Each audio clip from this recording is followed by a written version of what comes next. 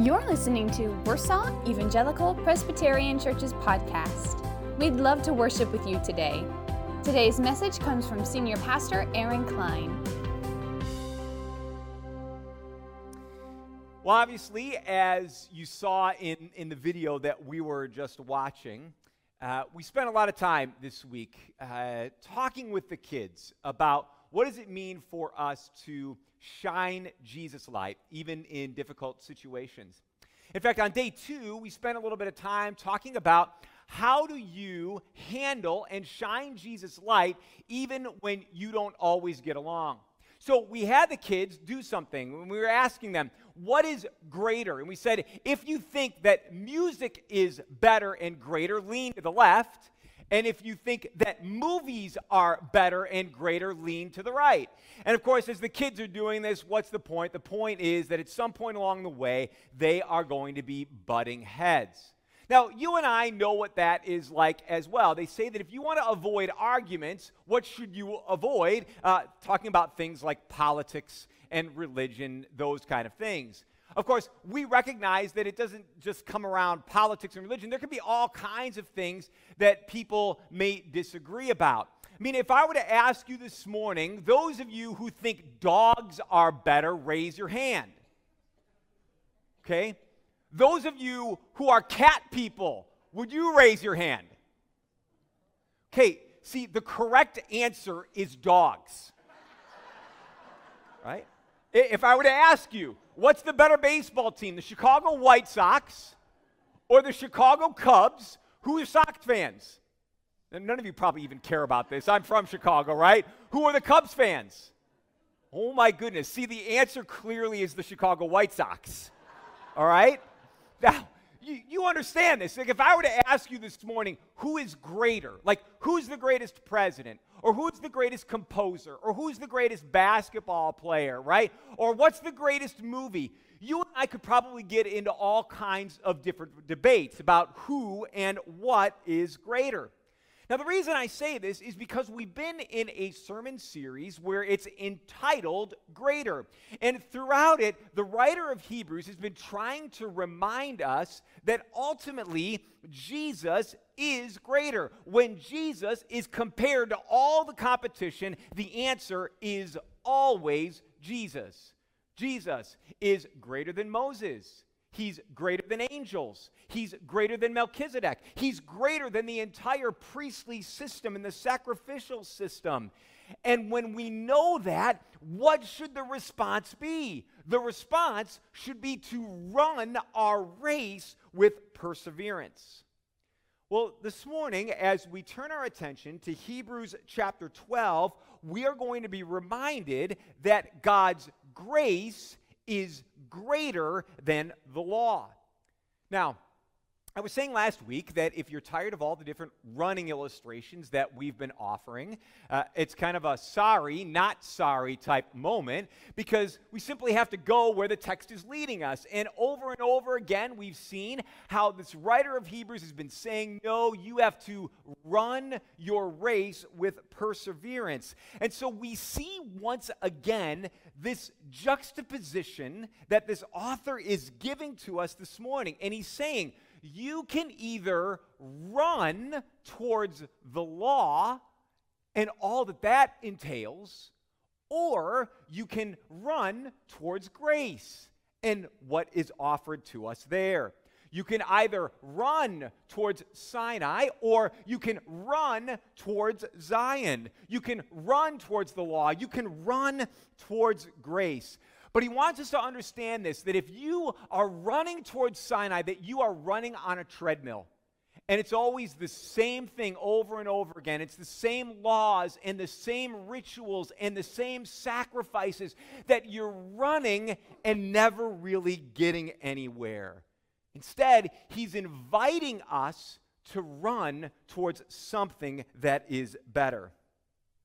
Now, as we begin to unpack this morning, I think it's important for us just to spend a couple of moments talking about what the law is.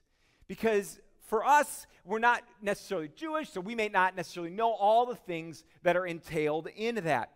If you go back to the Old Testament, especially those first 5 books of the Bible, you will find the Torah, right? Which is the law or the guidance or the direction. For Jewish people, it was all about your adherence to the law.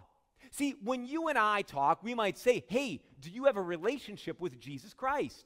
But a Jewish person would never ask each other that. They would never ask, hey, do you have a relationship with God? They would ask, are you adhering to the law that was given? Now, we're probably the most familiar with the 10 Commandments, which were given at Sinai. We're going to be talking about that in just a moment. But the reality is there was over 600 commandments that are given in the Torah. 300 that are the things that are like thou shalt nots, and like about 300 or so that are like, hey, these are the things that you should do. And the point of Hebrews 12 is to say, you are no longer under the law, but you are instead under grace. You are not marching towards a tabernacle or a temple where God dwelt. You are marching towards a person who is Jesus Christ. You are not marching towards a mountain. You are marching towards a mediator. You're not marching towards Sinai. You are marching towards Zion. Now, why is this important? I think it's important because we need to understand the way in which we picture who God is really determines the way in which you and I live life. See, if you're the type of person who believes that God really just set everything in motion, but now God is just kind of indifferent, he's kind of pulled back, he doesn't really care about what you do. If your picture of God is that God is really always angry and always ornery, and God is always just waiting for you to screw up sometimes so that he can just kind of go, ha ha, I got him now, right? If that's your picture of God, that God is always waiting to strike you down, that God only really cares about your adherence to the law, that's going to frame the way in which you see God. Of course, if you believe that God wants to have a relationship with you, that God is the kind of God who wants to show you love and grace, that will shape the way in which we view God.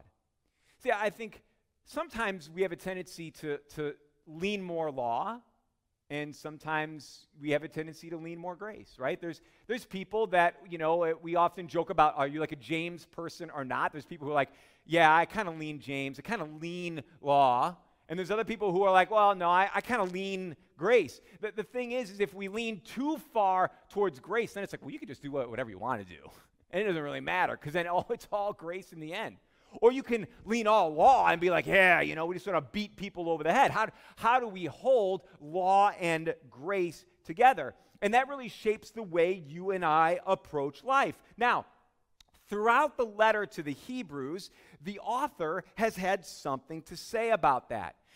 For those who were thinking about returning to Judaism, he spent a lot of his time talking about the difference between the old covenant and the old law and the new covenant. And as we make the turn towards the end of Hebrews chapter 12, and really the end of Hebrews together, what we're going to see is this juxtaposition offered to us again by describing the two mountains. So there are the two mountains. Now, if you've brought your Bibles, I want to encourage you to open them with me to Hebrews chapter 12. We're going to be looking together right now at verses 18 to 21, though I want to invite you to keep your Bibles handy because we're going to come back to these other verses a little bit later on. And he's going to be making this comparison between Sinai and Zion. So hear now the reading of God's word. It says, "You have not come to a mountain that can be touched and that is burning with fire, to darkness, gloom, and storm, to a trumpet blast, or to a voice speaking words that those who heard it begged that no further word would be spoken to them, because they could not bear what was commanded. If even an animal touches the mountain, it must be stoned to death." The sight was so terrifying that Moses said, "I am trembling with fear." I want you to take a step back for a moment and imagine that you are an Israelite living in 15th century BC. You have spent your entire life enslaved in the land of Egypt. And then a man by the name of Moses appears, and he has a relationship with this God of your ancestors. And you have seen God put God's power on display through Moses. And you've seen the way in which this Egyptian empire has been humbled. In fact, for the first time in your life, you are free. But now that you're free and you're walking around in the Sinai desert, there are some questions that arise. There's a whole new set of problems. Where are we going to get food? Where are we going to get water? Who's going to lead us? Who's going to guide us? And again, you see God provide for you. You see God providing manna and water. You see God leading you through the pillar of cloud by day and the pillar of fire by night. And you're marching around, and eventually you end up at Mount Sinai, where God appeared to Moses those years before. Now, you've seen God's incredible power on display. You've seen the plagues. You've seen the Egyptian army drowned. You've seen the provision of food and the provision of direction. Let's be honest, you've never seen anything like this. You have Mount Sinai that's in front of you, and it's covered by a thick, dark cloud. And this darkness is pierced by lightning, and it's pierced by thunder. Exodus 19, 18, and 19 describe it this way. The smoke billowed up from it like smoke from a furnace, and the whole mountain trembled violently as the sound of the trumpet grew louder and louder. Moses spoke, and the voice of God answered him in thunder. You're struggling to keep your balance because of an earthquake, but the truth is, your knees are quaking because of the fear that you have in front of you. And what's happening? Moses disappears into the cloud and then returns and says, "Don't come towards this mountain or you will be killed. You're going to die." And in your mind, you're like, "You didn't have to tell me that." Because I didn't want to get close anyway. But it gets worse. Through the cracking of the thunder and the rumbling of an earthquake, a voice is heard. "I am the Lord your God, who brought you out of the land of Egypt, out of the land of slavery. You shall have no other gods before me." God himself speaks from the mountain. In fact, the experience is so terrifying that you say to Moses, "You go and talk to God." Like, we don't want anything to do with it. Listen to Exodus 20, 18 to 21. When the people saw the thunder and lightning and heard the trumpet and saw the mountain and smoke, they trembled in fear. They stayed at a distance and said to Moses, "Speak to us yourself, and we will listen. But do not have God speak to us, or we will die." The people remained at a distance while Moses approached the thick darkness where God was. I want you to think about that for a moment.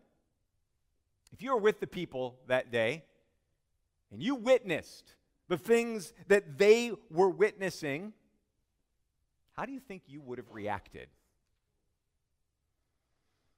What would be your picture of God? You know, it's interesting because we've said in this series, as we've quoted from the author of Hebrews, we can approach the throne of God with confidence. I don't know if the people who were gathered around Sinai would have felt that way. Now, the truth is, sometimes you and I can approach God pretty nonchalantly. Right? Like, we're just best buds. Like, it's no big deal, right? It's God, right? So, on the other hand, maybe we take it to the other side, and it's like, well, you know what? It's pretty just cool. You know, we're best buds. But the truth is, we wouldn't look at it if we were amongst the crowd that day, the Hebrews says that even Moses was trembling. By the way, if you've been following along in our book, Michael Kruger states it this way: this terrifying scene highlights God's holiness. God is the Lord. He is the Creator. He's not just a better version of us. He is something wholly different than us. His standard of holiness is utterly perfect. That is why, in the story of Mount Sinai, God is distant. He is not inviting people to come close to him. He is telling them to stay away because he is holy and they are not. See, at Sinai, you find death. Death if you approach the mountain, and death because the law has been given and you cannot keep the law. You find darkness. You find the law that reminds you of the darkness of sin. You find a fire that consumes. You find gloom. You find storms. And the point that the writer of Hebrews is trying to make is to say, and you want to go back to that mountain? Like, you want to abandon your faith in Jesus and you want to go back to Judaism? That's what you want to run towards? He says, there is something far better for you to run towards. And we see it in verses 22 to 24. So listen, it says, but you have come to Mount Zion, to the city of the living God, to the heavenly Jerusalem. You have come to thousands upon thousands of angels in joyful assembly, to the church of the firstborn, whose names are written in heaven. You have come to God, the judge of all, to the spirits of the righteous made perfect, to Jesus, the mediator of the new covenant, and to the sprinkled blood that speaks a better word than the blood of Abel. You know, I think about the fact that we had kids in our building all week long, and if you were to ask them the theme, whatever it was, they would shout out, "Shine Jesus' light." This is what we heard the kids saying. When you're happy or you're sad, you know, when you're struggling or you need help, what do? We shine Jesus' light. And one of the games that we played during the week, you saw some of those pictures. The kids are outside, and there's a string that's tied up, and there's two cups that are pushed end to end. And the kids have got these squirt bottles, and they're trying to squirt as hard as they can to move the cup in one direction or the other. I want you to think about the fact if one of those destinations was Sinai and the other one was Zion, which of those directions do you hope would end up winning?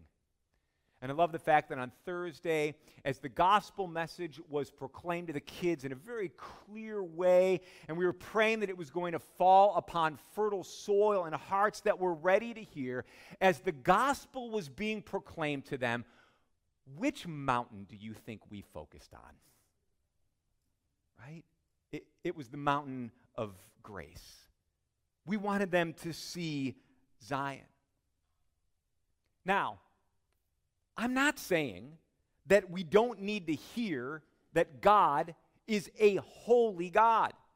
I'm not saying that we don't need to hear the fact that God is also a consuming fire. I'm not saying, like, oh, no, you don't have to follow the laws or its commands. But in the end, we want the kids to recognize, yes, there is a problem with sin, but it's the grace of God in Jesus Christ that is the mountain that we want you to run towards. We want you to run towards forgiveness. We want you to run towards grace. We want you to run towards Jesus. And the writer of Hebrews is trying to say, don't run towards the law. Run towards grace. Don't run towards the old covenant. Run towards the new covenant. Don't run towards the physical mountain and what that represents. Run towards the spiritual mountain and what that represents. Don't run backwards towards Judaism. Run towards Jesus. Because Sinai was forbidding and terrifying, but Zion is inviting and gracious. Sinai was closed to all. You could not approach the mountain or you would die. But Zion is open because Jesus Christ met the terms of Sinai and then stands in our place for everyone who puts their faith in him. Sinai was filled with tangible things that you could touch, and the tabernacle, and later on it would be the temple where the sacrifices were offered over and over again, and the blood was poured out on the altar. But there is the blood of a better covenant, and that is Jesus. Sinai was a place of fear, of trembling, and of horror, where people were confronted with the law, the commandments, the judgments, and condemnation. But Zion is a picture of grace, of forgiveness, of atonement, and of salvation. In fact, if you look at verses 22 to 25, there are actually 7 different reasons why he says Zion is better than Sinai. The first is this: Zion is considered the mountain of God. Yeah, it's a physical mountain, but it's really a spiritual location. In fact, in some ways, I've been probably saving this reference to today, and as I was reading through the passage, it just really seemed to fit in what we were going to be talking about today. When Nicole and I had an opportunity to visit Israel a number of months ago, there were things that we had learned along the way. We've been sharing many of those things, but this is one that just felt so fitting for this moment. I know on Easter, I shared with you about how we were at Caesarea Philippi. And you're going to see a picture of this place just as a reminder of what this place was. This is in front of this cave where there was a temple known as the Temple of Pan. It was one of the pagan gods that was here in this area of Caesarea Philippi. And this temple that was in front of that cave, people would sacrifice their children and they would throw their bodies into this cave. There was a river that flowed out of that as well. And so I want you to picture this because Jesus brings his disciples up to this place and he asks them the question, who do people say that I am? And some people are saying, well, you're John the Baptist, or you're Elijah, or you're Jeremiah, one of the prophets. Then Jesus says, who do you say that I am? And Peter says, you are the Christ, the Son of the living God. And in that moment, in that place, Jesus said this, Peter, you are the rock, and on the rock of this confession that you have made, I will build my church. And then he says what? And the gates of hell will not be able to overcome it. Now, what they pointed out for us is that in this place, this is the headwaters of the Jordan River. And there are 2 other rivers that join together to form the Jordan, but it's here, this middle river, at which Jesus makes this statement. And one of the things that they pointed out for us is the fact that this river forms the Hebrew letter Shin. So you're going to see this on the screen here. This is the Hebrew letter Shin. And the Shin stands for Shaddai. All right, this is one of the letters that they would use for the name of God. So the El Shaddai. As our guide G said, it's Shmuel. So to protect Israel's doors.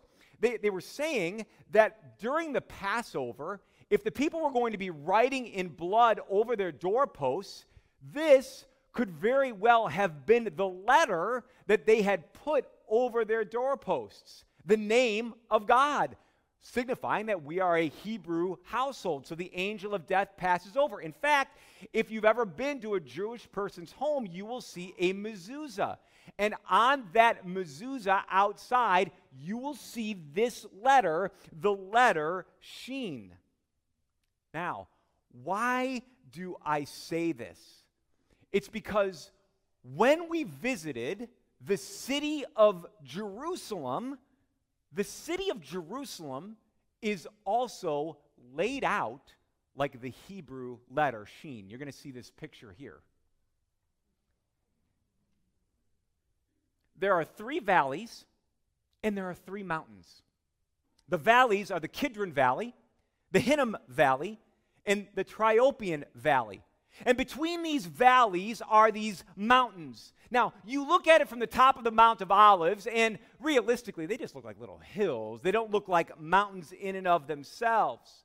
But there are these 3 mountains, Mount Ophel, Mount Zion, and Mount Moriah. Now, they were explaining this, that in Hebrew, the word Ophel means my fortress, or my tower, or stronghold. Well, when you look at the Old Testament, and you look at the Psalms, who is always referred to as a stronghold or as a tower?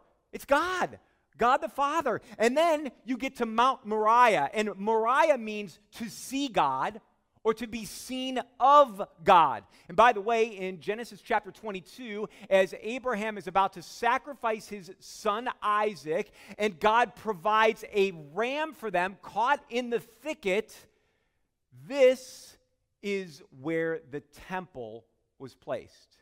The temple was placed, the Temple Mount is there on the top of Mount Moriah.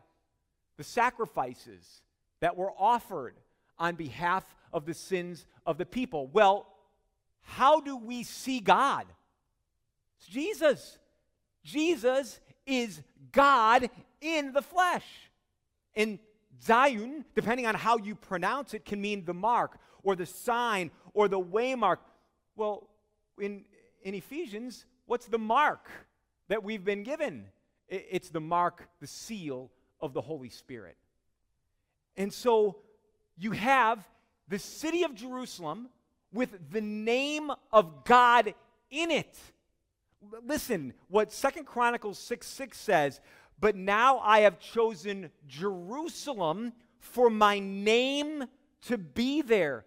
And I have chosen David to rule my people Israel." In 2 Chronicles 33:7, it says, "In this temple and in Jerusalem, which I have chosen out of all the tribes of Israel, I will put my name in it forever." So I want you to picture this. Here is Jesus. He is standing at the headwaters of the Jordan River, and he is saying, "I am the living water." The psalmist says, "There is a river whose streams make glad the city of God, the holy place where the Most High dwells. God is within her, and she will not fall. God will help her at the break of day." And so this river that flows down into the new Jerusalem of God, surrounded by the 12 tribes which represent the nations, the confession that Jesus is making here is what they were saying is a Trinitarian confession, that the Shaddai, the Shin, not only shapes the way in which Jerusalem as a city is formed, but it also shapes the way it begins. And it begins at the headwaters with the confession that Jesus Christ is Lord. This is why Zion is a better place. Yes, it is a physical place, but it is just a placeholder that we will experience with a new heavens and a new earth and a new Jerusalem where God himself and the Trinity dwell. And that's just the first reason why it's a better place than Sinai. By the way, there's 6 others. The angels in joyful assembly. There are the saints who are born into Jesus, whose names are written in the book of life. By the way, meaning that this mountain isn't just for Jewish people. It's for everyone. It's a better city because God is in his city, who, yes, is a righteous judge as he is at Sinai. But now there is Jesus, who is a mediator and whose blood was poured out. And through him, we have been made perfect. And I want us to understand this is why it's good news, but there's even better news that this passage offers us. And the reason is this. It's because this first mountain was shakeable, but this second mountain is unshakable. It's the shakeable versus the unshakable. Notice what verses 25 to 27 say. See to it that you do not refuse him who speaks. If they did not escape when they refused him who warned them on earth, how much less will we if we turn away from him who warns us from heaven? And at that time his voice shook the earth, but now he has promised, once more I will shake not only the earth but also the heavens. The words once more indicate the removing of what can be shaken, that is, created things, so that what cannot be shaken may remain. See, at Sinai, the earth shook. And you were always on shaky ground because you never knew if you were good enough, if you were holy enough.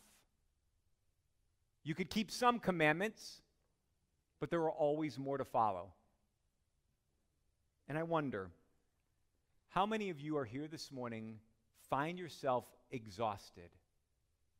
Exhausted because you're always trying to prove to God that you are worthy enough for him to love you, worthy enough to receive his forgiveness, worthy enough to approach heaven. How many of you feel like sometimes you are on a treadmill? You are always running, but you never feel like you are getting anywhere. That's because there's a better mountain. And it's one that's unshakable.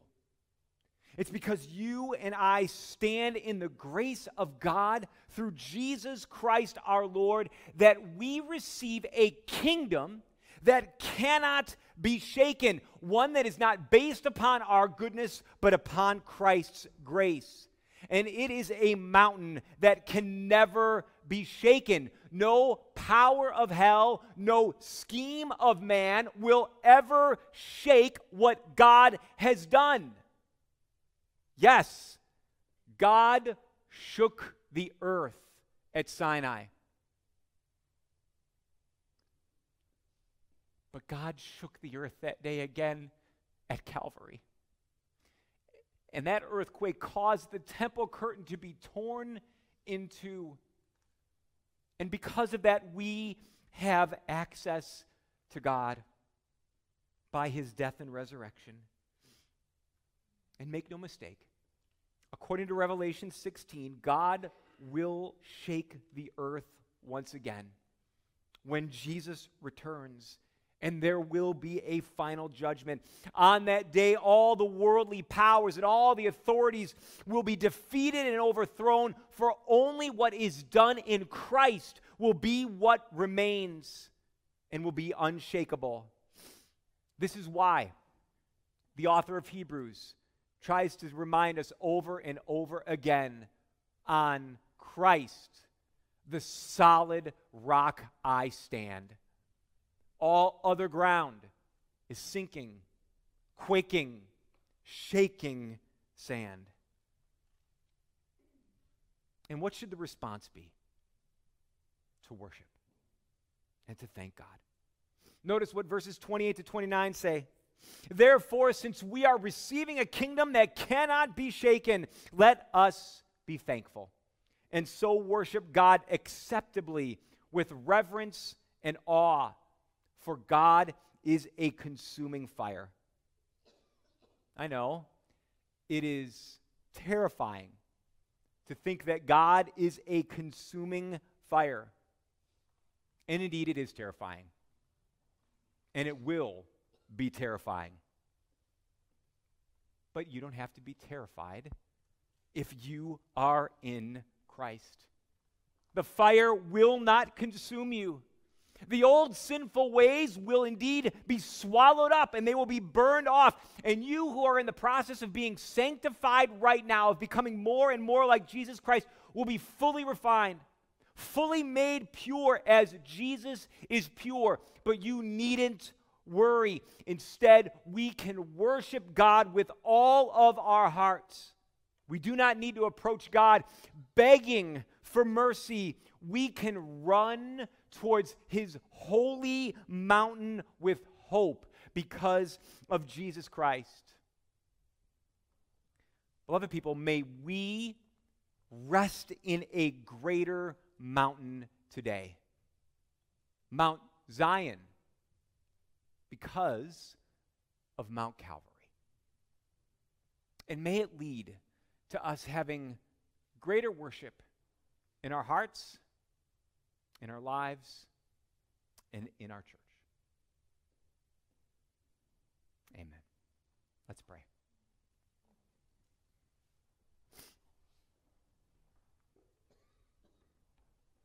Lord, you indeed are greater. And you have shown us a better way and a greater way.